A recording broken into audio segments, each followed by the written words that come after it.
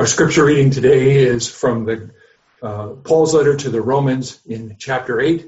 We'll begin reading at verse 18.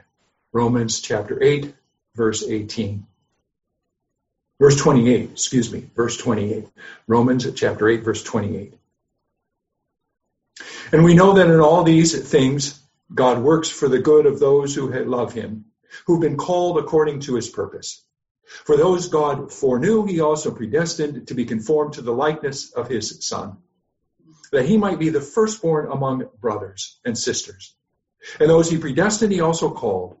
And those he called, he also justified. And those he justified, he also glorified. What then shall we say in response to this? If God is for us, who can be against us? He who did not spare his own Son, but gave him up for us all, how will he not also, along with him, graciously give us all things? Who will bring any charge against those whom God has chosen? It's God who justifies. Who is he that condemns? Christ Jesus, who died, more than that, who was raised to life, is at the right hand of God and is also interceding for us. Who shall separate us from the love of Christ?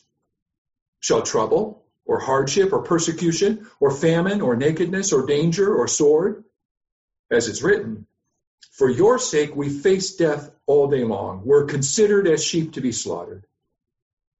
No, in all these things, we're more than conquerors through him who loved us. For I am convinced that neither death nor life, neither angels nor demons, neither the present nor the future, nor any powers, neither height nor depth, nor anything else in all creation will be able to separate us from the love of God that is in Christ Jesus our Lord.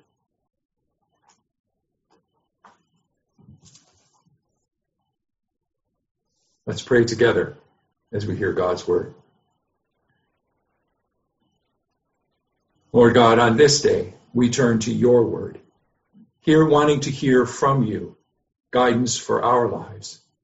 On this day, we want to know that you are our God and that we are held secure in your love.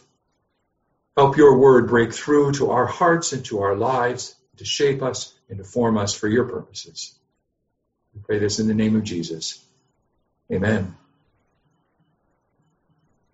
Here we are, Easter Sunday morning, locked down in our own homes. Some stay inside out of fear of what's outside.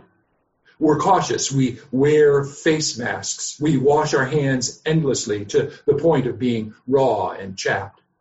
Most of us are uncertain of what the future holds. On this day, we're not sure of Paul's words. If God is for us, who can be against us? Seems these days there's plenty against us. These days it seems like nearly everything is against us. These days it seems like everything is separating us from the love of God. These days it feels a bit like the abandonment the disciples must have felt that first Easter morning. We see the millions contracting this virus, hundreds of thousands dying, and we wonder if God is working for the good of those who love him. We've known Easter as a day of hope. What comfort do we find on this day? Reformed Christians have been asking about comfort for over 450 years. In the first question of the Reformed Confession of the Heidelberg Catechism, we're asked about comfort. The Catechism raises a question that speaks into our present situation, pointing us toward this unique word, comfort. It asks, what is your only comfort in life and in death? Notice, this is a personal question. The question's asked of each of us. What is your only comfort? At one point or another, we each will have to answer a question like this. But in times like this present crisis, the question seems especially pertinent. In the past month, we've bumped up against our limitations. Despite a world that speaks to us of endless possibilities and being masters of our own fate, we can't help but recognize our mortality. The world may want us to believe that hard work can handle anything in life. Now we know otherwise. Hard-working firefighters and police officers and nurses and doctors and bus drivers have contracted and succumbed to this disease. Millions of perfectly healthy, willing, able workers have been laid off from their jobs or furloughed. This question from the Heidelberg Catechism deals with our boundary issues of life. It raises an issue of life and death. What is your only comfort when death draws you up short? Where do we turn when life crashes down around us? These days, it seems as if trouble, hardship, persecution, famine, nakedness, danger, and sword have the upper hand. When life is filled with doubt and insecurity, the choices we make may not carry the day. When anxiety surrounds us, the Catechism tries to focus our lives by asking, what is your only comfort in life and in death? The word comfort means to make strong, to fortify. Literally, it's two Latin words, con and fortis, which means with strength. The Heidelberg Catechism moves us to reflect on the only thing in life that gives us strength. It wants us to reflect on what holds life together. Whether you're a farmer or a carpenter and in insurance or you teach, what is the glue of your life? Question and answer 1 echoes the question which begins Psalm 121. Where does my help come from? It's about who will be there for me no matter what happens. It's about having confidence even when life brings a virus right to our doorstep. No matter how strong or weak you are, no matter what your anxiety level, the Heidelberg Catechism invites us to consider a comfort that can deal with all the good and evil of life. It can only be comfort, strength for life, if it supplies strength all the time. Now let's be clear, this is not a multiple choice question. There's not multiple answers available to us. Notice the question is, what is your only comfort? There's not some lineup of goods on a shelf from which we can pick and choose. There's only one comfort. We don't get to choose between good, better, and best. The Catechism doesn't say what's your greatest comfort. We're not even asked what comforts you. I mean, if we were asked that, it might bring to mind lazy boy recliners or hot dogs at a baseball game. The Catechism isn't raising a question about what makes us comfortable. It is inviting us to consider what holds life together.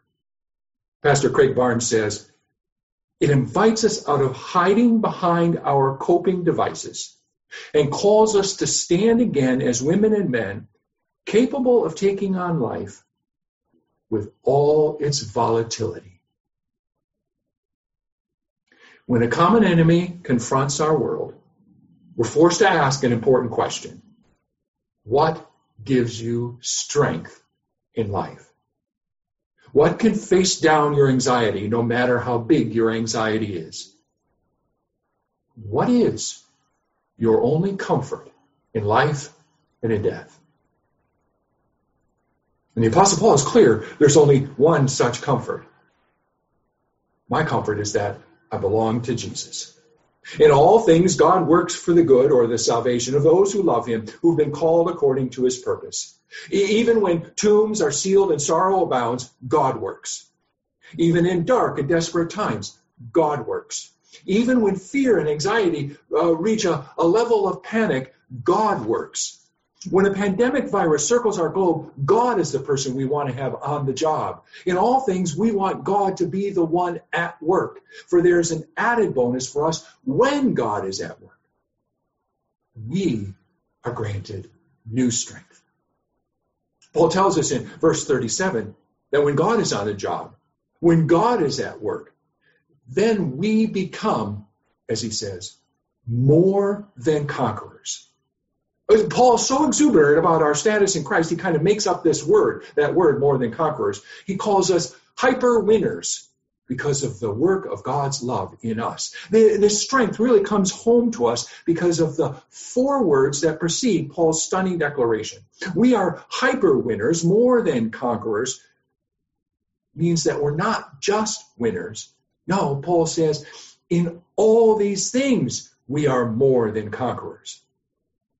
And the logical question that we want to ask is, in what things?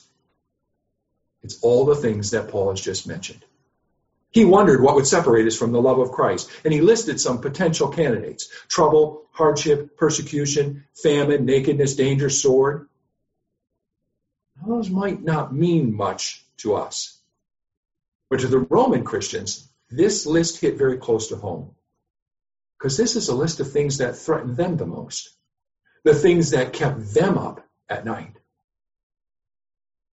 Perhaps if we substituted our own list, we would understand the impact of what Paul is saying. If Paul were writing a letter to us, he might wonder with us what would separate us from Christ's love. Falling twin towers, Ebola outbreaks, tornadoes and hurricanes whipping through neighborhoods, abortion on demand, unemployment, depression, terrorist plots, divorce, cancer, miscarriages, mass murders by easily obtained assault rifles, novel coronaviruses. These are the everyday realities that threaten us, that make our lives unhappy, that trap us in despair. But in Jesus, we have this new standing, more than conquerors. Not over all these things. No, Paul is not saying that if we're faithful enough, these things won't come our way. No, we are conquerors, super winners, hyper winners in all these things. Paul lays out how we got here in his own series of question and answers. If God is for us, who can be against us? He asks. He who did not spare his own son, but gave him up for us all, how will he not also, along with him, graciously give us all things? Who will bring any charge against those whom God has chosen? It's God who justifies. Who then is the one who condemns? No one. Christ Jesus, who died, more than that, who was raised to life, is at the right hand of God and is also interceding for us. Who shall separate us from the love of Christ? God confirms to us this gracious gift of comfort, of strength, in the life and the death of Jesus. That first question and answer of the Heidelberg Catechism says, I'm not my own, but belong body and soul in life and in death to my faithful Savior, Jesus Christ. He has fully paid for all of my sins with his precious blood and has set me free from the tyranny of the devil. The one who made us in his image is the one who claims us for himself. He who did not spare his own son, but gave him up for us all, how will he not also, along with him, graciously give us all things? God doesn't leave us in the sin that we've chosen. God offers us much more than consolation or sympathy. God redeems us. God restores us to be the image bearers we were meant to be, crowned with dignity. I'm not my own, but belong. Jesus purchased our lives, body and soul, for himself. He has fully paid for all my sins with his precious blood. My only comfort is found in one place. I belong to Jesus. Reformation pastor and teacher John Calvin put it like this: we are not our own. We let not our reason nor our will therefore sway our plans and deeds. We are not our own. Let us therefore not set it as our goal to seek what is expedient for us according to the flesh. We are not our own. Insofar as we can, let us therefore forget ourselves and all that's ours. Conversely, we are God's. Let us therefore live for him and die for him. We are God's. Let his wisdom and will therefore rule our actions. We are God's. Let all the parts of our life accordingly strive toward him as our only lawful goal. There's no greater strength for life than this. I am not my own. I belong to my faithful Savior, Jesus Christ.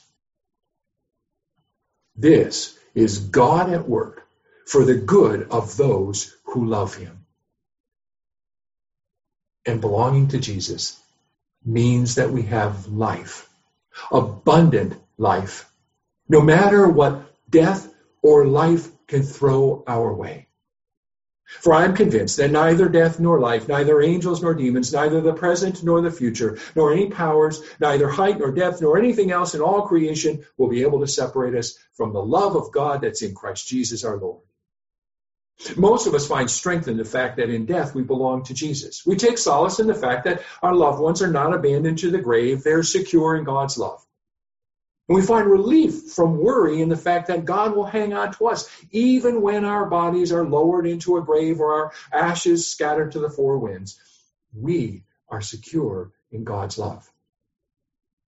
In Christ, we have this strong profession of faith. My only comfort is that I'm not my own, but belong, even if I die, to Jesus Christ, my Savior. Even in death, I'm secure in God's love. But this isn't just a promise for death. God holds us secure in love in this life too. When our living feels grave-like, God holds us secure in his love. When a microvirus assaults our society, God holds us secure in his love. God holds on no matter what. That same question and answer, first one of the catechism says, he also watches over me in such a way that not a hair can fall from my head without the will of my Father in heaven. In fact, all things must work together for my salvation. Not only do we get life beyond death, Jesus fulfills our lives even now. Belonging to Jesus in death means we have a place to stand in life. We don't endure this life until some sweet by and by trip to heaven. No, we not only belong in the face of death, we belong to Jesus in life. Nothing, not the frustration of life being put on hold by a communal lockdown, not the worry of unemployment because I've been laid off, not the pain of seeing thousands die alone and afraid. Nothing in life or in death can separate us from God. None of the evil of this world will ultimately destroy us. This doesn't mean we won't have pain. As long as we live in this time before the return of Jesus, we will struggle with evil, with pain, with suffering. We will agonize over the mysteries of illness that can ravage mind or body. There are times we may face despair. We will cry out, "How long, O Lord?" We may shout, "Why me?" And we may never hear an answer. Verse 36 says that we face death all day long. We're like sheep heading to the slaughter. God never promises to release us from the struggle while we live in a world infested with sin and death. Paul doesn't say we won't face famine or nakedness or sword.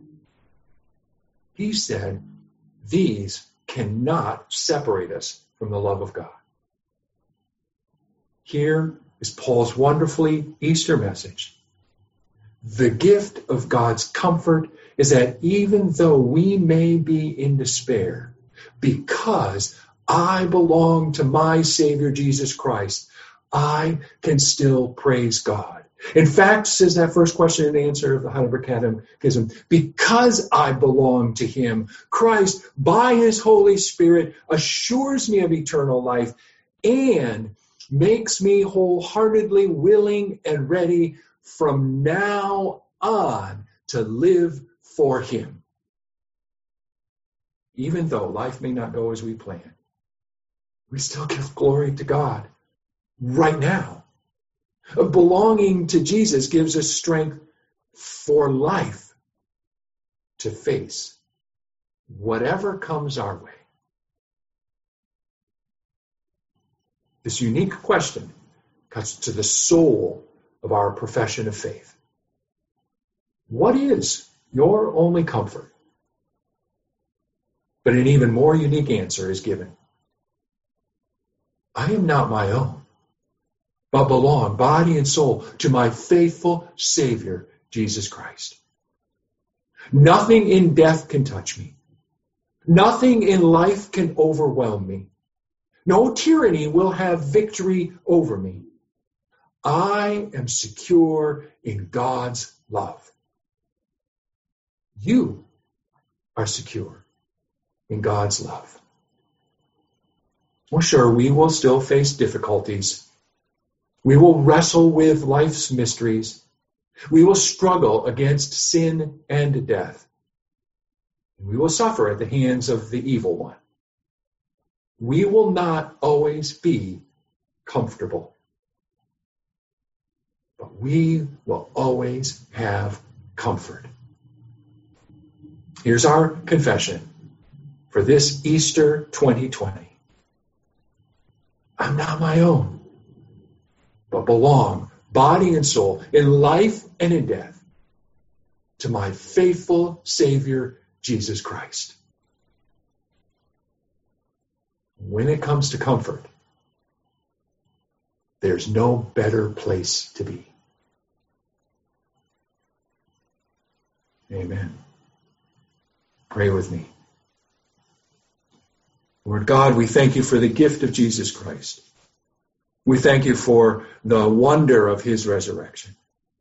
And we thank you for the promise that you offer us of belonging to him in life and in death, that there is no tyranny, there is nothing that can befall us, there is nothing that can overwhelm us, but that we are yours, always and forever.